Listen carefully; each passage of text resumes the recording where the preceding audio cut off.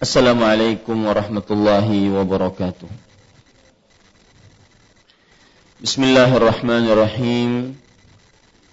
Innal hamdalillah nahmaduhu wa nasta'inuhu wa nastaghfiruh wa na'udzu billahi min shururi anfusina wa sayyiati a'malina.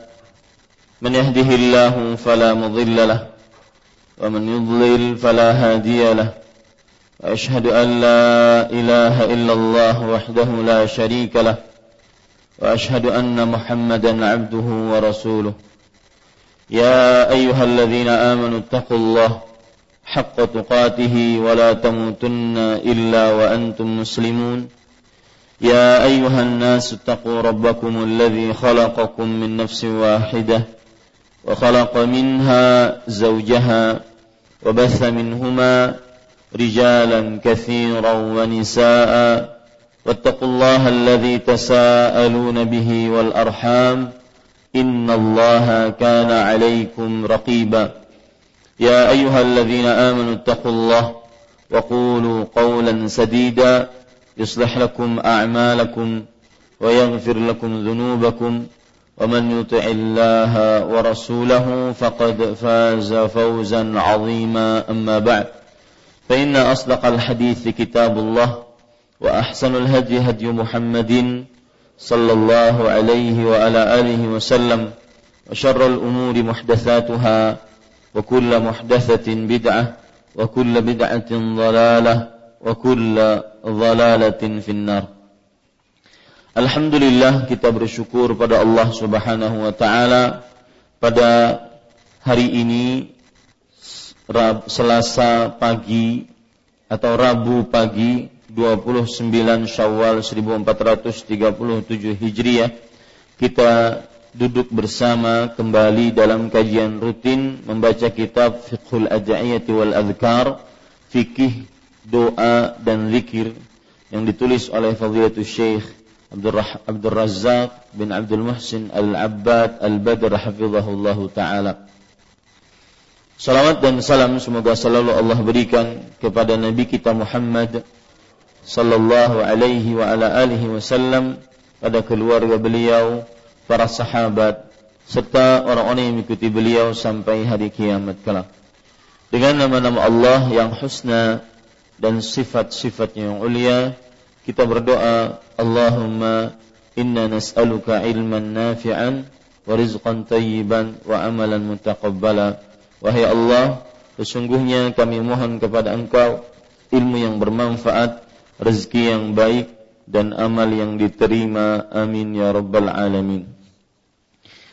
Bapak ibu saudara-saudari yang dimuliakan oleh Allah Subhanahu wa ta'ala, masih kita membicarakan bab yang ke-24, wasfu asma'illahi bi annaha husna wa madlulu dzalik.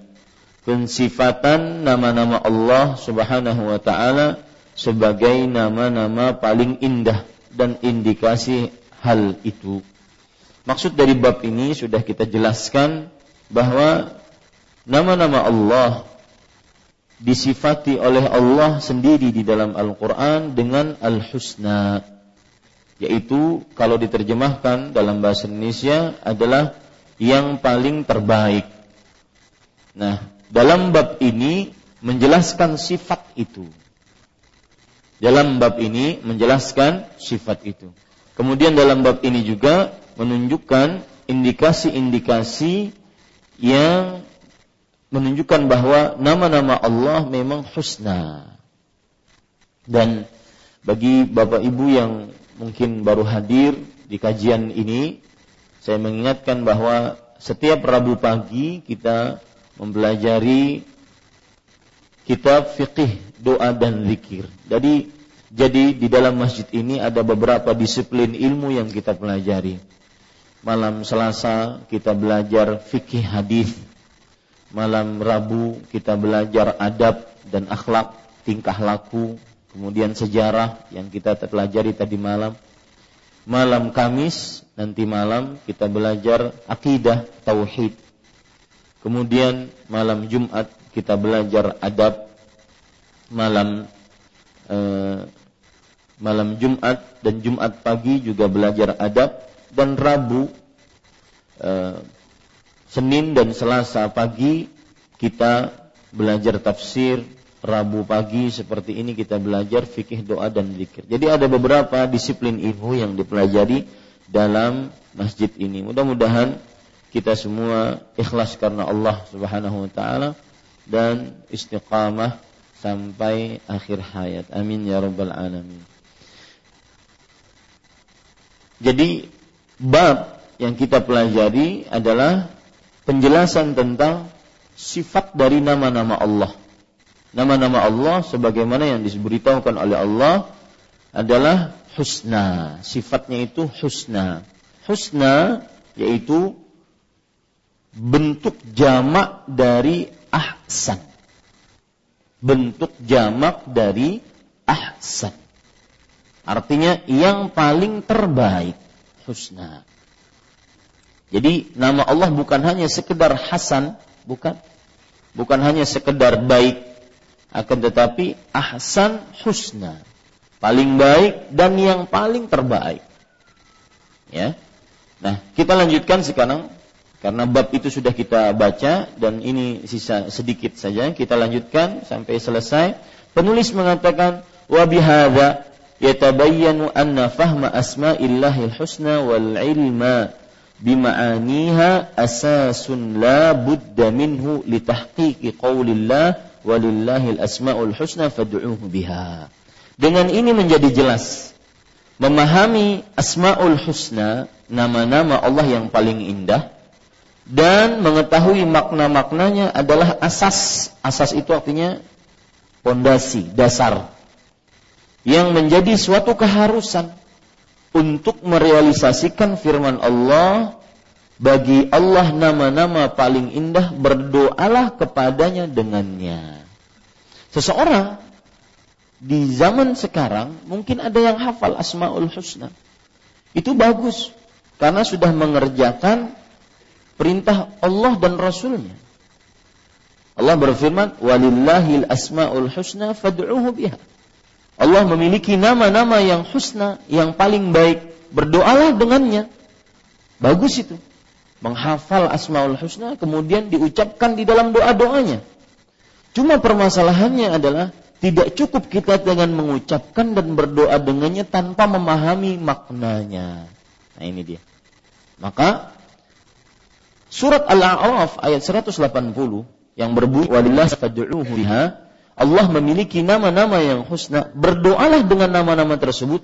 Tidak bisa kita lakukan atau kita amalkan ayat tersebut dengan maksimal tanpa kita memahaminya, memahami maknanya. Baru setelah itu kita menghafalnya, baru setelah itu kita berdoa dengannya. Ini harus kita benar-benar memahami. Dan itu juga maksud dari sabda Rasul sallallahu alaihi wasallam yang berbunyi inna lillahi tis'atan wa tis'ina isman mi'atan illa wahidah. Artinya sesungguhnya Allah Subhanahu wa taala memiliki 99 nama, 100 kurang 1. Man ahsaha dakhalal jannah. Siapa yang mengihsanya, niscaya dia masuk surga. Apa makna ihsa? Bukan sekedar menghafal, tetapi memahami maknanya, mengamalkan madlulnya, indikasi dari makna tersebut, kemudian berdoa dengannya. Nah ini para ikhwah, makanya penting memahami nama-nama Allah yang husna dan sifat-sifatnya Allah. Bukan hanya sekedar menghafal. Mungkin menghafal, apalagi asmaul husna disebutkan 99, mudah bagi seseorang untuk menghafalnya. Bahkan kadang-kadang dihafal dengan dilagukan. Mudah orang menghafalnya. Akan tetapi yang paling penting memahami maknanya, kemudian mengamalkan indikasi dari makna itu, lalu setelah itu berdoa dengannya. Bisa dipahami ya? Kita lanjutkan. Penulis kemudian mengatakan, fada'allahu bi asma'ihi alladhi amara Allah bihi fi hadhihi al-ayah innama yakunu wa yatahaqqaqu idza 'alima ad-da'i ma'ani hadhihi al-asma' allati da'allahu biha. Maka berdoa kepada Allah Subhanahu wa taala dengan menggunakan nama-namanya yang diperintahkan pada ayat ini hanya bisa terjadi dan terrealisasi apabila orang berdoa mengetahui makna dari nama-nama yang dia gunakan berdoa tersebut. Kadang-kadang seorang berdoa, misalkan contoh, berdoa minta rahmat, tapi nama Allah yang husna dan sifat ulia disebutkan tentang siksa. Allahumma arhamni innaka syadidul iqab. Ya Allah, rahmati aku, sesungguhnya engkau adalah maha pedih siksanya. Apa hubungannya? Ya, ini tidak benar. Ya Allahumma rzuqni innaka antal azizul hakim.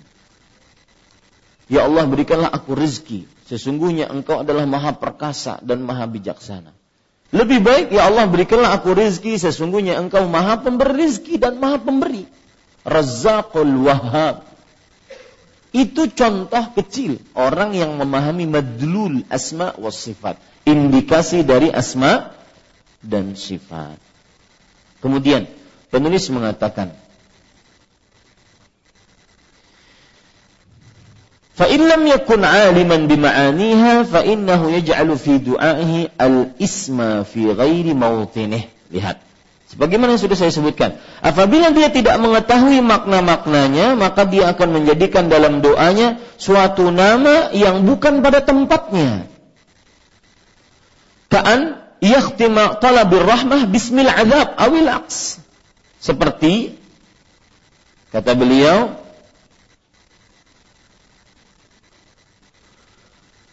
menutup permintaan rahmat dengan nama yang menunjukkan azab. Minta rahmat tapi menyebutkan nama yang menunjukkan azab. Kemudian beliau mengatakan, fayadhharu at-tanafur fil kalam wa 'adamul intizam. Wa man yatadabbar al-ad'iyata al-waridah fil Qur'an aw fi sunnatin Nabi sallallahu alaihi wasallam yajidu annahu ma min du'ain minha yakhtimu bi syai' min asma'illahil husna illa wa yakunu fi dhalika al-ismu irtibatun wa tanasubun ma'ad du'ail matlub. Perhatikan baik-baik. Apabila dia tidak mengetahui makna-maknanya, maka dia akan menjadikan dalam doanya suatu nama yang bukan pada tempatnya. Seperti menutup permintaan rahmat, maksudnya orang minta rahmat, tapi dia tutup dengan nama yang menunjukkan azab. Ini tidak pas. Minta rahmat, kasih sayang, bukan dengan menunjukkan atau menyebutkan atau dengan menutup dengan nama-nama Allah yang menunjukkan azab atau siksa. Atau sebaliknya, sehingga tampak kerancuan dalam perkataan dan ketidakserasian. Barang siapa mencermati doa-doa yang disebutkan dalam Al-Quran maupun sunnah-sunnah Nabi Muhammad sallallahu alaihi wasallam, niscaya dia akan mendapati tidak satu pun di antara doa-doa itu yang ditutup dengan salah satu nama-nama Allah yang husna, melainkan pada nama-nama tersebut terdapat kaitan dan keserasian dengan doa yang dipanjatkan. Lihat saja doa-doa dalam Al-Quran. Ada keserasian antara penyebutan nama Allah dengan doanya. Kemudian penulis menyebutkan beberapa contoh. Kaqoulihi ta'ala, Rabbana taqabbal minna innaka antas sami'ul alim. Contohnya kata beliau seperti firman Allah Subhanahu wa taala, wahai Rabb kami, terimalah dari kami, sungguh engkau maha mendengar, lagi maha mengetahui. Ya, ini diucapkan oleh siapa? Nabi Ibrahim dan Ismail. Ketika kedua-duanya membangun kembali Ka'bah, maka setelah selesai bangunan, mereka berdoa kepada Allah. Rabbana taqabbal, ya Allah, terimalah dari kami amalan kami ini, yaitu memperbaiki Ka'bah, Baitullah. Sesungguhnya engkau maha mendengar akan apa? Doa. Dan mengetahui akan apa? Pekerjaan kami. Lihat, ada kaitan. Betul? Dan di sini sudah pernah saya sebutkan juga faedah. Bahwa, lihat Nabi Ibrahim bersama Nabi Ismail. Siapa mereka berdua? Bagaimana kedudukan mereka berdua dalam agama Islam. Bagaimana dekatnya mereka dengan Allah. Lihat pekerjaannya. Bagaimana mulianya pekerjaannya. Bangun Ka'bah, Baitullah. Rumah pertama yang diletakkan oleh Allah untuk ibadah. Untuk manusia. Kemudian lihat apa yang mereka lakukan. Setelah mereka beramal, berdoa agar diterima amalnya. Ini memberikan pelajaran kepada kita. Ibrahim dan Ismail alaihi wassalam, manusia mulia. Pekerjaannya mulia. Di tempat yang mulia. Semestinya mereka sudah yakin bahwa amalan tersebut pasti diterima. Tapi masih minta agar diterima. Ini pelajaran bagi kita bahwa jangan pernah ujub dengan amal. Sebanyak apapun amal kita, seberapapun harta yang kita infakkan, belum tahu kita apakah diterima oleh Allah atau tidak. Ini para ikhwah yang dirahmati oleh Allah Subhanahu wa ta'ala. Lihat, Ibrahim dan Ismail alaihi wassalam, manusia mulia, Khalilullah, kemudian bi ghulamin halim. Orang yang paling sabar, di antara yang paling sabar dari Nabi adalah Nabi Ismail alaihissalam. Pekerjaannya mulia, di tempat yang mulia, tapi masih sempat-sempatnya berdoa agar minta dikabulkan. Saya pernah mendengar Syekh Ibn Baz rahimahullah menjelaskan hadis ayat ini, beliau menangis.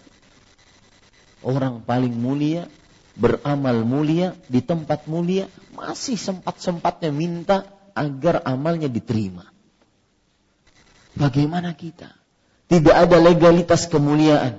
Amalan kita mungkin dipenuhi dengan maksiat atau minimal, atau dengan riya, bukan minimal, atau dengan riya.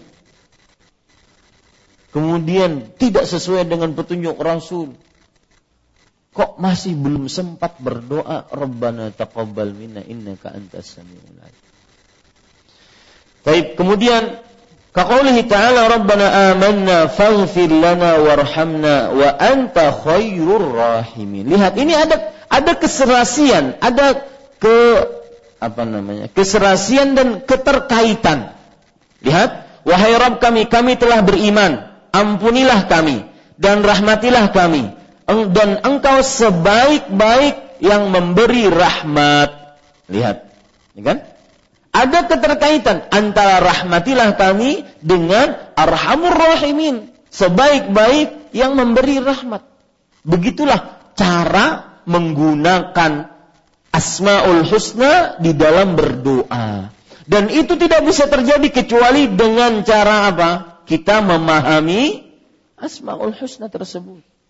Maka kita sekarang, sesudah belajar ini, tekad kita bukan hanya sekedar menghafal, tetapi bagaimana bisa memaknainya, kemudian kita gunakan di dalam apa? Doa-doa kita. Ini para ikhwan yang dirahmati Allah. Dan ayat ini, Al-Mu'minun ayat 109, ada faedah menarik.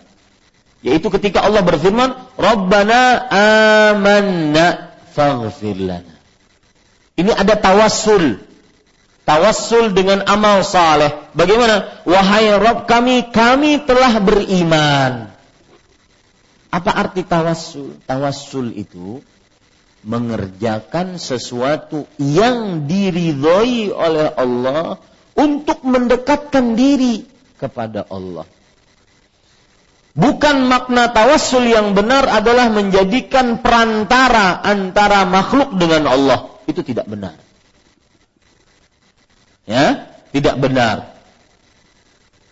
Tawassul maknanya adalah mengerjakan sesuatu yang diridhai oleh Allah untuk mendekatkan diri kepada Allah. Seperti ini. Wahai Rabb kami telah beriman. Iman. Ini amal yang diridhai oleh Allah enggak? Diridhai. Wahai Rabb kami telah beriman, maka ampunilah kami. Baru doa. Setelah tawassul menyebutkan amal saleh, baru doa. Ini namanya bertawassul dengan amal saleh.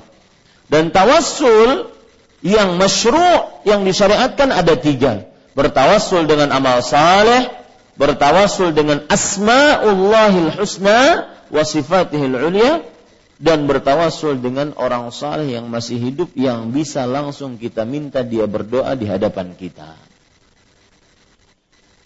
Ya, ini para ikhwan yang dirahmati. Bahkan berarti dalam ayat ini Al-Mu'minun ayat 109 ada dua jenis tawassul.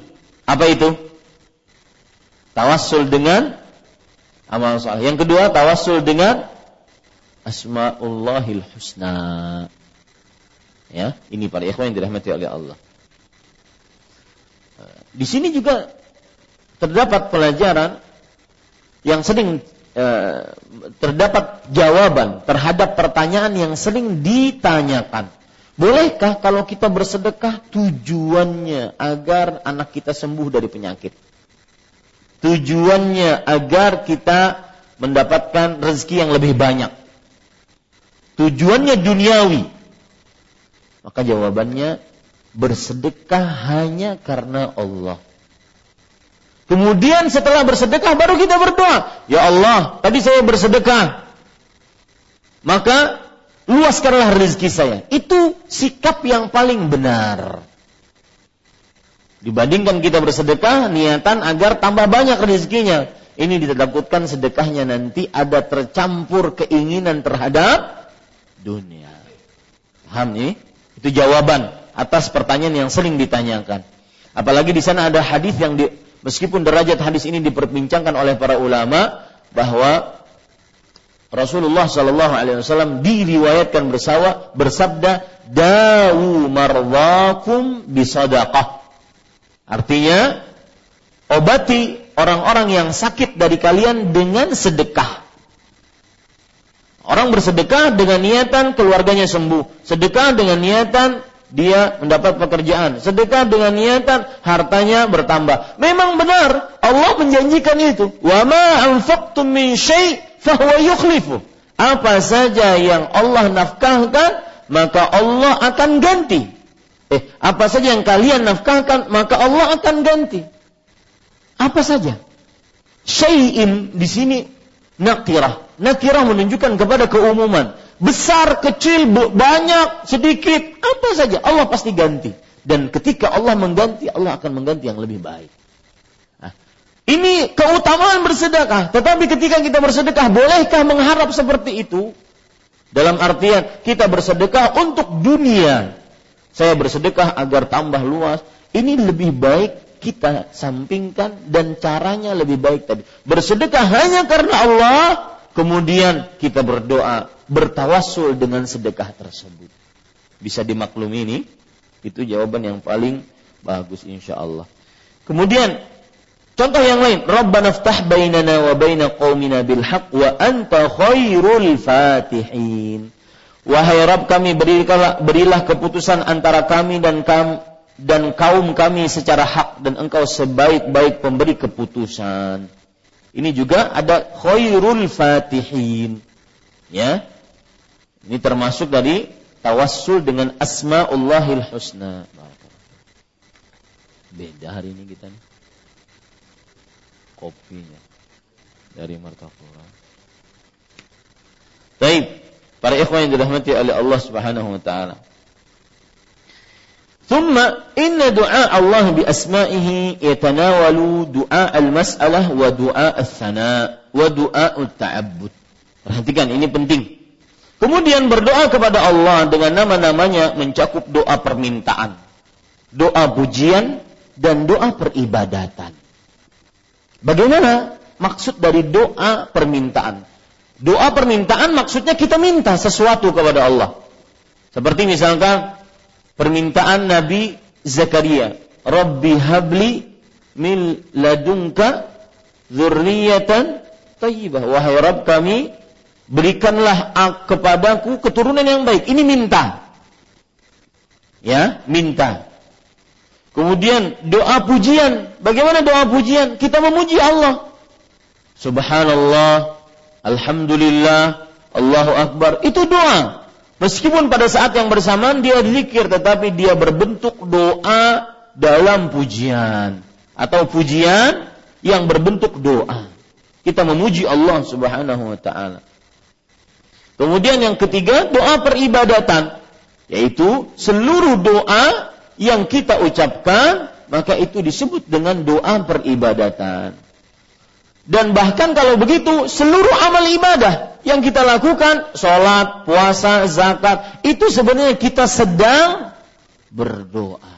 Makanya para ulama mengatakan, Rasulullah SAW bersabda, ad-du'a huwal ibadah. Doa intinya adalah ibadah. Lihat saja Pak, di dalam puasa, sholat, zakat, haji, semuanya ada doa.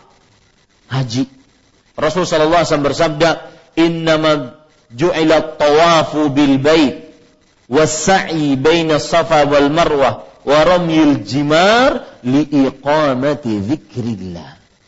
Sesungguhnya dijadikan tawaf mengelilingi Ka'bah, sa'i antara Safa dan Marwah, dan melempar jamarat untuk menegakkan doa, zikir kepada Allah Subhanahu wa ta'ala. Ya. Apalagi sholat. Sholat dari mulai takbiratul ihram sampai salam semuanya doa. Bahkan asal makna secara bahasa kata sholat artinya adalah doa. As-salatu lughatan ad-du'a. Sholat secara literatur bahasa Arab artinya adalah doa. Makanya Allah berfirman, Rasulullah sallallahu alaihi wasallam memberikan sebuah advice kepada kita, kalau seandainya kita diundang makan dan kita dalam keadaan puasa dan kita tidak ingin membatalkan puasa kita, maka datangi dan kemudian sholli alaihi, salatlah untuknya. Apa maksudnya salatlah untuknya? Doakan. Ini para ikhwan yang dirahmati oleh Allah. Kemudian penulis mengatakan hafizahullahu taala, wa fi bayani dzalika yaqulu Ibnu al-Qayyim rahimahullah wa huwa subhanahu yad'u ibadahu ila an ya'rifuhu bi asma'ihi wa sifatihi wa yusnu 'alayhi biha wa ya'khudhu bi hadhihim min 'ubudiyyatiha wa huwa subhanahu yuhibbu mujibu asma'ihi wa sifatihi wa huwa 'alimun yuhibbu kulla 'alim wa jawadun yuhibbu kulla jawad wa witrun yuhibbul witra jamilun yuhibbul jamal afuwun yuhibbul afwa wa ahlahu hayyun yuhibbul haya wa ahlah barrun yuhibbul abrar syakurun yuhibbus syakirin saburun yuhibbus sabirin halimun yuhibbu ahlal hilm ila akhir kalamihi rahimahullah. Ini penting, lihat, perhatikan dalam menjelaskan hal ini Ibnu Qayyim rahimahullah berkata, dia yaitu Allah Subhanahu wa taala mengajak hamba-hambanya untuk mengenalinya. Lihat, ini penting, mengenali Allah dengan nama-nama dan sifat-sifatnya. Ya, maka para ikhwah, sebesar pelajaran kita terhadap asma wa sifat, sebesar itu pengenalan kita kepada Allah. Yang belum belajar asma wa sifat, jangan mengaku dia sudah mengenal Allah. Sebesar pembelajaran dia terhadap asma dan sifat Allah yang husna dan mulia, maka sebesar itu pengenalan dia terhadap Allah Subhanahu wa taala. Dan sebesar pengenalan dia terhadap Allah, sebesar itu dia takut kepada Allah. Nah, itu rentetannya.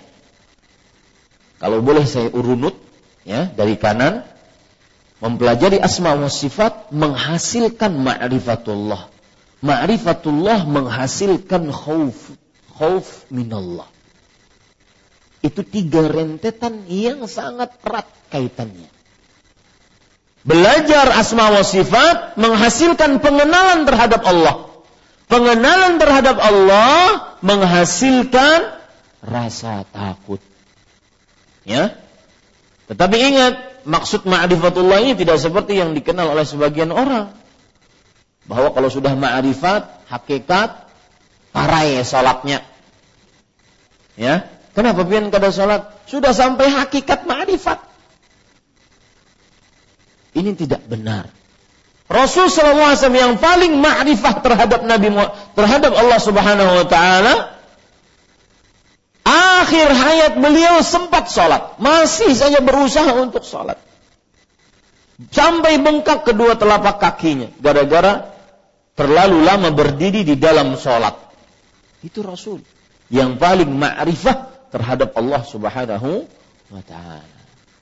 Ini saya ingin mengenalkan bahwa yang namanya arif billah, yang namanya mengenal Allah, itu kedudukan yang tinggi. Akan tetapi bukan berarti yang namanya arif billah itu berhak untuk meninggalkan dan menanggalkan taklif. Enggak benar. Ya, tidak benar menanggalkan taklif, pembebanan ibadah. Enggak sholat, enggak puasa. Kalau sholat Jumat harus ke Mekah. Ya, pas ditanya imamnya siapa, kata beliau enggak tahu saya imamnya. Cuma sholatnya di luar karena tadi dapat pesan, habis sholat langsung bulik ke Banjar pulang. Ini tidak benar. Ya, para ikhwan yang dirahmati oleh Allah. Lihat, perhatikan baik-baik. Tadi mempelajari Asmaul Husna menumbuhkan ma'rifat. Ma'rifat menumbuhkan al-khauf minallah. Apa dalilnya? Allah berfirman, "Innama yakhshallaha min ibadihil ulama."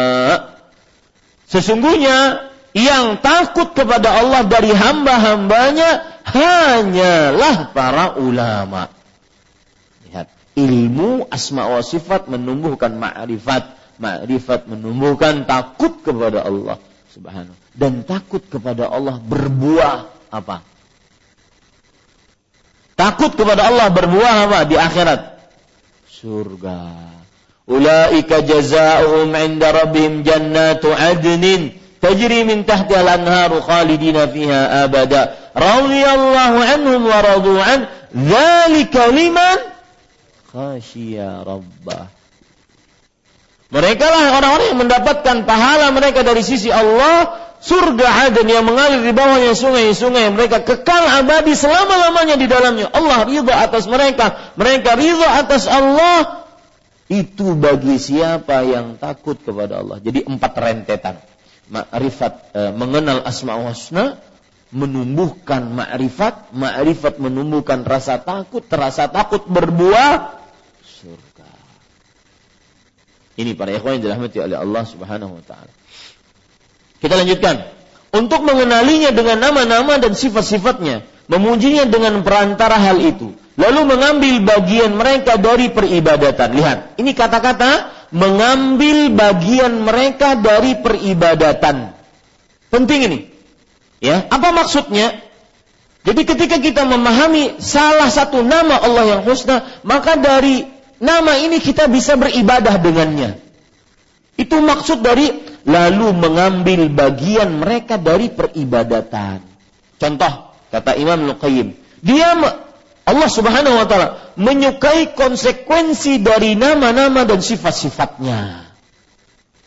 Ya, Allah menyukai konsekuensi dari nama dan sifat-sifatnya.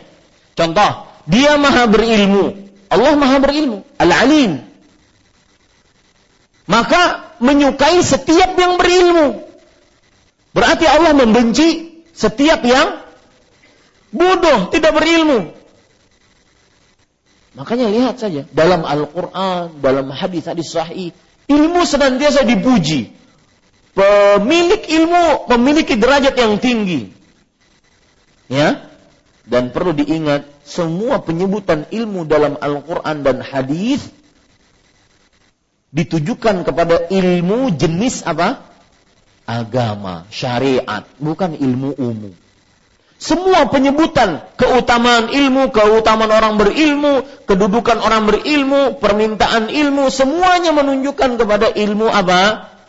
Agama, bukan ilmu umum.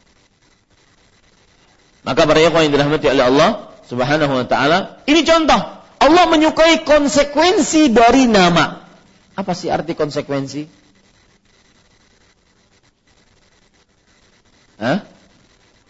Coba buka kamus besar bahasa Indonesia. Konsekuensi artinya adalah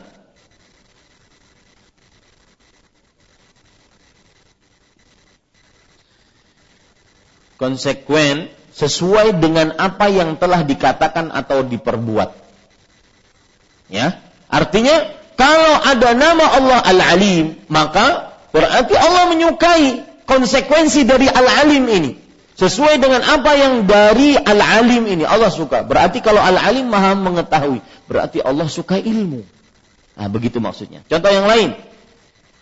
Dia maha dermawan, berarti Allah menyukai sikap dermawan. Al-Jawad. Makanya Rasulullah SAW bersikap jawad. Dermawan. Bahkan dermawannya lebih dermawan dibandingkan angin yang berhembus. Angin yang berhembus fungsinya apa? Mengumpulkan awan, menurunkan hujan. Manfaatnya untuk orang banyak. Maka begitulah dermawan seseorang semestinya. Untuk orang banyak manfaatnya lebih baik dibandingkan perorangan. Meskipun sedikit. Seperti misalkan ada SMS dari Kak Saifullah mengganti karpet masjid. Ini subhanallah manfaat untuk orang banyak. Berapa banyak orang yang sholat? Sebanyak orang yang sholat, sebanyak itu dia akan dapatkan pahala.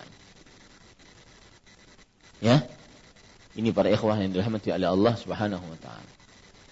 Maka dermawan. Allah menyukai sifat dermawan. Contoh yang lain. Allah tunggal, witr dalam bahasa Arabnya. Maka Allah menyukai setiap yang tunggal. Ada pengecualian lain di sini. Kenapa pian ketawa kasih Allah? Hah? Allah menyukai yang tunggal. Innallaha witrun yuhibbul witra. Sesungguhnya Allah itu tunggal dan menyukai yang tunggal. Mungkin di sini lebih tepatnya adalah ganjil. Allah ganjil dan menyukai yang ganjil. Wah, berarti ada kemungkinan Ustaz. Ya. 1 ganjil, 3 ganjil. Kemudian Allah Maha Jamil, indah dan menyukai keindahan asalkan tidak berlebih-lebihan. Baju indah, pakaian indah dilihat, terutama Pak di hadapan para pasangan kita. Kenapa kadang-kadang sebagian suami itu ketujubaner pakai baju kaos yang rabit di sininya di hadapan suami, di hadapan istri. Baju kaos yang sudah menguning-uning itu. Tapi kalau keluar rumah necis habis full 100%. Istri kita yang paling pantas kita berdandan di hadapannya. Ya, bukan orang lain. Begitu juga sang istri, suami kita yang paling pantas kita berdandan di hadapannya. Allah yuhibbul jamil. Maka konsekuensinya Allah mencintai keindahan. Kemudian Allah pemaaf, maka menyukai pemberi maaf serta pelakunya. Lihat, ini orang-orang besar Pak. Sang pemberi maaf ini orang-orang manusia super. Lebih mengalahkan Superman, Batman. Betul. Orang pemaaf ini. Dan dia termasuk hamba-hamba Allah pilihan. Wal kadhiminal ghaidha wal 'afina 'anil nas. Orang-orang yang merupakan hamba Allah adalah orang yang menahan amarah dan memaafkan. Ini Pak ngomong ini mudah, mengamalkannya sulit Pak. Hati-hati kamu, isok kamu balas. Susah mengamalkan. Karena manusia itu ammaratun bisu. Adalah ada hawa nafsu yang memerintahkan kepada keburukan. Apalagi kalau seandainya yang pernah menzalimi kita itu kena musibah atau apa, tuh tahu rasanya kamu. Apa aja sih tadi? Ya, susah memaafkan. Lihat Rasul sallallahu alaihi wasallam. Saya pernah bercerita mungkin tentang pertanyaan saya kepada Syekh Abdul Razak bin Abdul Muhsin Abbad. Waktu itu di mobil, beliau baru turun dari mobil. Kita mau ke rumah sakit, kita ngobrol di mobil. Saya bertanya, Syekh, kenapa sabar itu sulit? Maka beliau mengatakan, sabar itu kedudukan para nabi. Bahkan Allah berfirman, fasbir kama sabar ulul azmi. Bersabarlah sebagaimana bersabarnya ulul azmi. Susah dia. Bukan hanya sekedar Rasul, tetapi ulul azmi dari para Rasul. Coba bayangkan engkau, wahai Ahmad, kata beliau. Nabi Muhammad SAW datang dari Mekah ke Taif untuk minta bantuan, minta tempat tinggal dari disiksa oleh orang-orang Mekah. Tapi apa yang didapati oleh orang-orang Taif? Dihina, disiksa, dilempari batu. Bukan oleh orang dewasa, anak-anak kecil. Ya. Kalau seandainya melempar orang dewasa kita masih. Ini anak kecil. Artinya hina sekali. Sampai luka-luka. Datang malaikat Jibril menawarkan malaikat gunung. Wahai Muhammad, itu malaikat gunung. Datang malaikat gunung. Wahai Muhammad, maukah engkau aku tumbangkan 2 gunung besar kepada orang-orang Taif? Apa yang dikatakan oleh Rasulullah SAW? Enggak. La'allallah an yukhrija min aslabihim mimman ya'budullah la yushriku bihi syai'an. Semoga Allah Subhanahu wa ta'ala mengeluarkan dari keturunan mereka orang-orang yang menyembah hanya kepada Allah semata, tidak mensekutukan Allah dengan sesuatu apapun. Yang menarik komentar Syekh, wahai Ahmad, kalau saya, Anda, kamu, dan manusia yang lain, ketika malaikat gunung datang kepada kita, apa?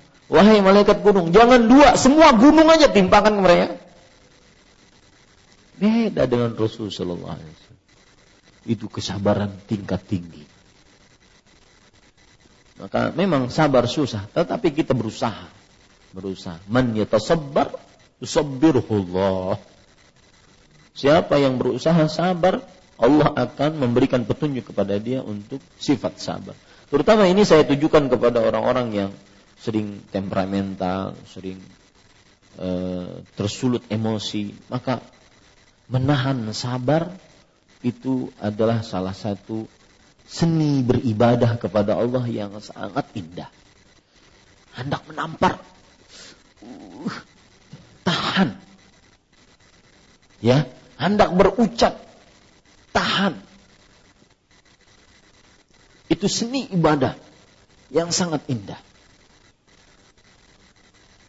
Hendak menjawab SMS, WA seseorang yang kurang ajar, ini akan jadi hapus. Tahan, usaha. Sebesar usaha seseorang, sebesar itu dia akan diberikan petunjuk kemudahan oleh Allah Subhanahu wa taala. Walladzina jahadu fina lanahdiyannahum subulana. Orang-orang yang berjuang di jalan kami, sungguh kami akan berikan kemudahan, petunjuk kepada jalan-jalan kami. Makanya saya katakan sifat pemaaf ini manusia-manusia super. Tidak memiliki kecuali orang-orang yang pilihan Allah. Para nabi, para rasul, Abu Bakar. Ya, antum bayangkan kalau anak perempuan antum disebarkan berita dusta. Dan salah satu yang menyebarkan itu yang kita nafkahi orangnya. Kira-kira gimana kita? Sudah. Balik sana kamu. Jangan kesini lagi. Yang kita nafkahi. Tetapi hanya dengan sindiran Allah, Abu Bakar tidak jadi untuk memutus hubungan dengan orang ini. Ala tuhibbun an yaghfirallahu lakum? Maukah engkau Allah mengampuni dosa-dosa engkau jika engkau memaafkan? Kata Abu Bakar As-Siddiq radhiyallahu anhu, wa akhzahu Allah man sabbahu wa qalah. Ini faedah dari Syekh Saleh As-Suhaimi. Beliau setiap kali menyebut sahabat Nabi radhiyallahu anhu wa arda, wa akhzahu Allah man sabbahu wa qala. Semoga Allah meridhai atas sahabat tersebut dan kita ridha terhadap sahabat tersebut, dan semoga Allah menghinakan orang yang menghina dan menjauhi sahabat tersebut. Lihat Abu Bakar As-Siddiq radhiyallahu anhu langsung mengatakan, "Bala ya Rabb, tentu aku mau diampuni." Di sini lebih didahulukan mendapat ampunan dibandingkan mempuaskan hawa nafsu. Kita inginkan orang yang jujur saja, kita tidak bisa berbohong. Kita ingin orang yang menyakiti kita juga tersakiti, betul? Orang yang pernah menzalimi kita juga terzalimi, tetapi ampunan Allah lebih utama dibandingkan balas dendam. Makanya sikap pemaaf ini sangat disukai oleh Allah.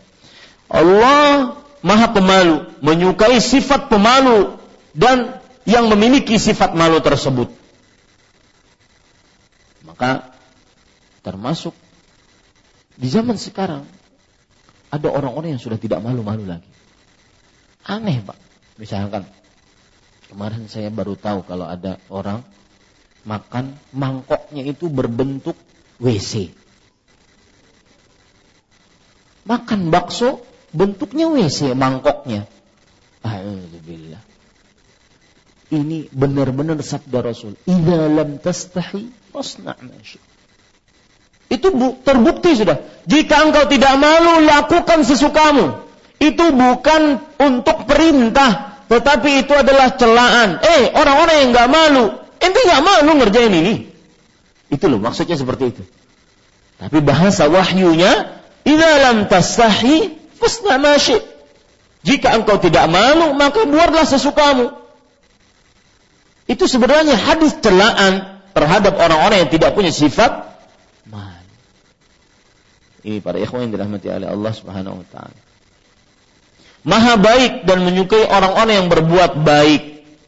Wallahu fi auni al-'abdi ma kana al-'abdu fi auni akhi. Allah akan di dalam pertolongan seorang hamba selama hamba tersebut menolong hamba.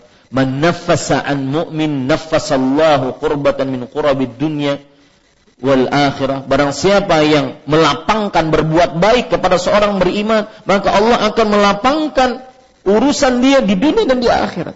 Terus seperti itu. Karena Allah maha baik, maka menyukai yang baik-baik. Maha penerima syukur dan menyukai orang-orang yang bersyukur. Maha penyantun dan menyukai orang-orang yang bersantun. Hingga akhir perkataan beliau. Ini para ikhwan yang dirahmati oleh Allah Subhanahu wa taala. Kemudian penulis mengatakan, ثم أيضا من أهم ما ينبغي أن يتنبه له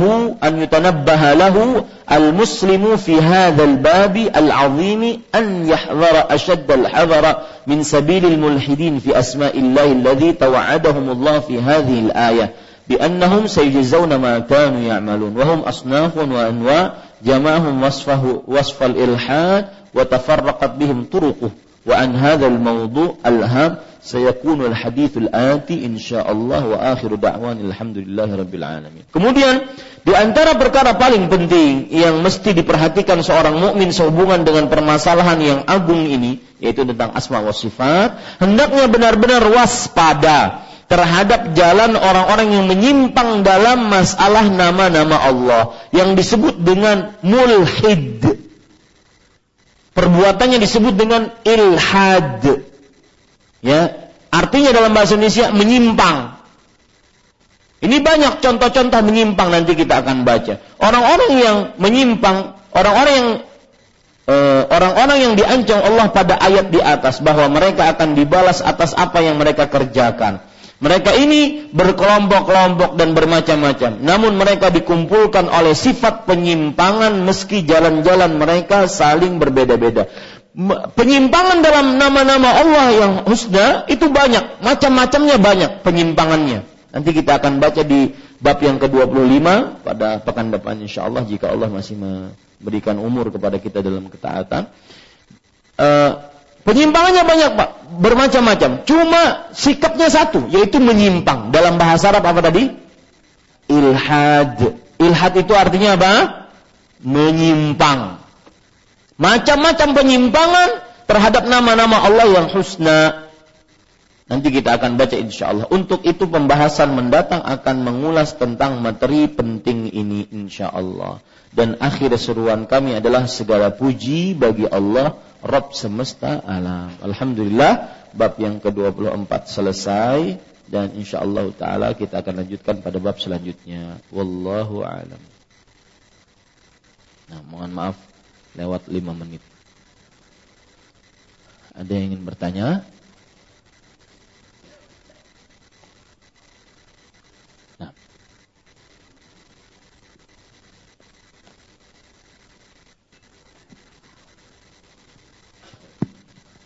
Assalamualaikum warahmatullahi wabarakatuh. Waalaikumsalam warahmatullahi Mau tanya Tat, bolehkah kita menambah bacaan doa dalam sujud sholat kita, baik itu dengan Asmaul Husna atau dengan doa bahasa Arab yang lain dan atau bahasa yang kita bisa? Terima kasih. Assalamualaikum warahmatullahi wabarakatuh. Waalaikumsalam warahmatullahi wabarakatuh. Maka jawabannya adalah Rasulullah SAW pernah bersabda terhadap seseorang yang waktu itu berbicara di dalam sholat.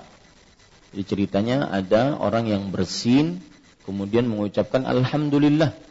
Kemudian yang mendengar, dia melakukan tasmiyat, mendoakan orang yang bersin tadi dengan mengucapkan Yarhamukallah. Sahabat-sahabat yang lain menoleh ya kepada orang yang Yarhamukallah. Artinya diam. Cuma kan tidak bisa ngomong, diam. Maka akhirnya orang tersebut berbicara, kenapa kalian melihat kepadaku? Aku mendoakan dia. Maka setelah selesai sholat, Rasulullah SAW memanggil orang tersebut. Kemudian Nabi Muhammad SAW membuat pernyataan. Beliau mengatakan, Inna hadhihi shalah la tasluhu fiha kalamun nas, innama hiya dzikrun wa du'a. Sesungguhnya sholat ini tidak pantas di dalamnya ucapan manusia. Sesungguhnya hanya zikir dan doa, tasbih dan semisalnya. Nah, ini inti permasalahan dari pertanyaan. Ya, bahwa salat itu di dalamnya adalah zikir-zikir dan doa-doa yang sudah ditetapkan oleh syariat Islam. Zikir i'tidal ini, bacaan ruku ini, bacaan sujud ini. Nah, timbul nanti di sana permasalahan. Jadi itu asal permasalahan, ya. Timbul nanti di sana permasalahan, yaitu ada pernyataan juga dari Rasulullah SAW bahwa wa ammar ruku fa'azzimu fihi rabb wa ammas sujudu fa'akthiru fihi du'a. Adapun ruku maka agungkanlah Allah di dalamnya. Makanya kita mengucapkan subhana rabbiyal azim karena mengagungkan Allah. Adapun sujud maka perbanyaklah di dalamnya doa. Nah, dari sini dalam hadis yang lain Rasulullah SAW bersabda, aqrabu ma yakunul 'abdu min rabbih fahuwa sajid. Artinya keadaan yang paling dekat antara Allah dengan Rabb, antara seorang hamba dengan Rabbnya adalah tatkala dia sujud. Fa'akthiru fihi du'a faqaminun an yustajaba lakum. Maka perbanyaklah doa di dalamnya. Sungguh doa kalian di dalamnya diharapkan benar-benar dikabulkan doanya.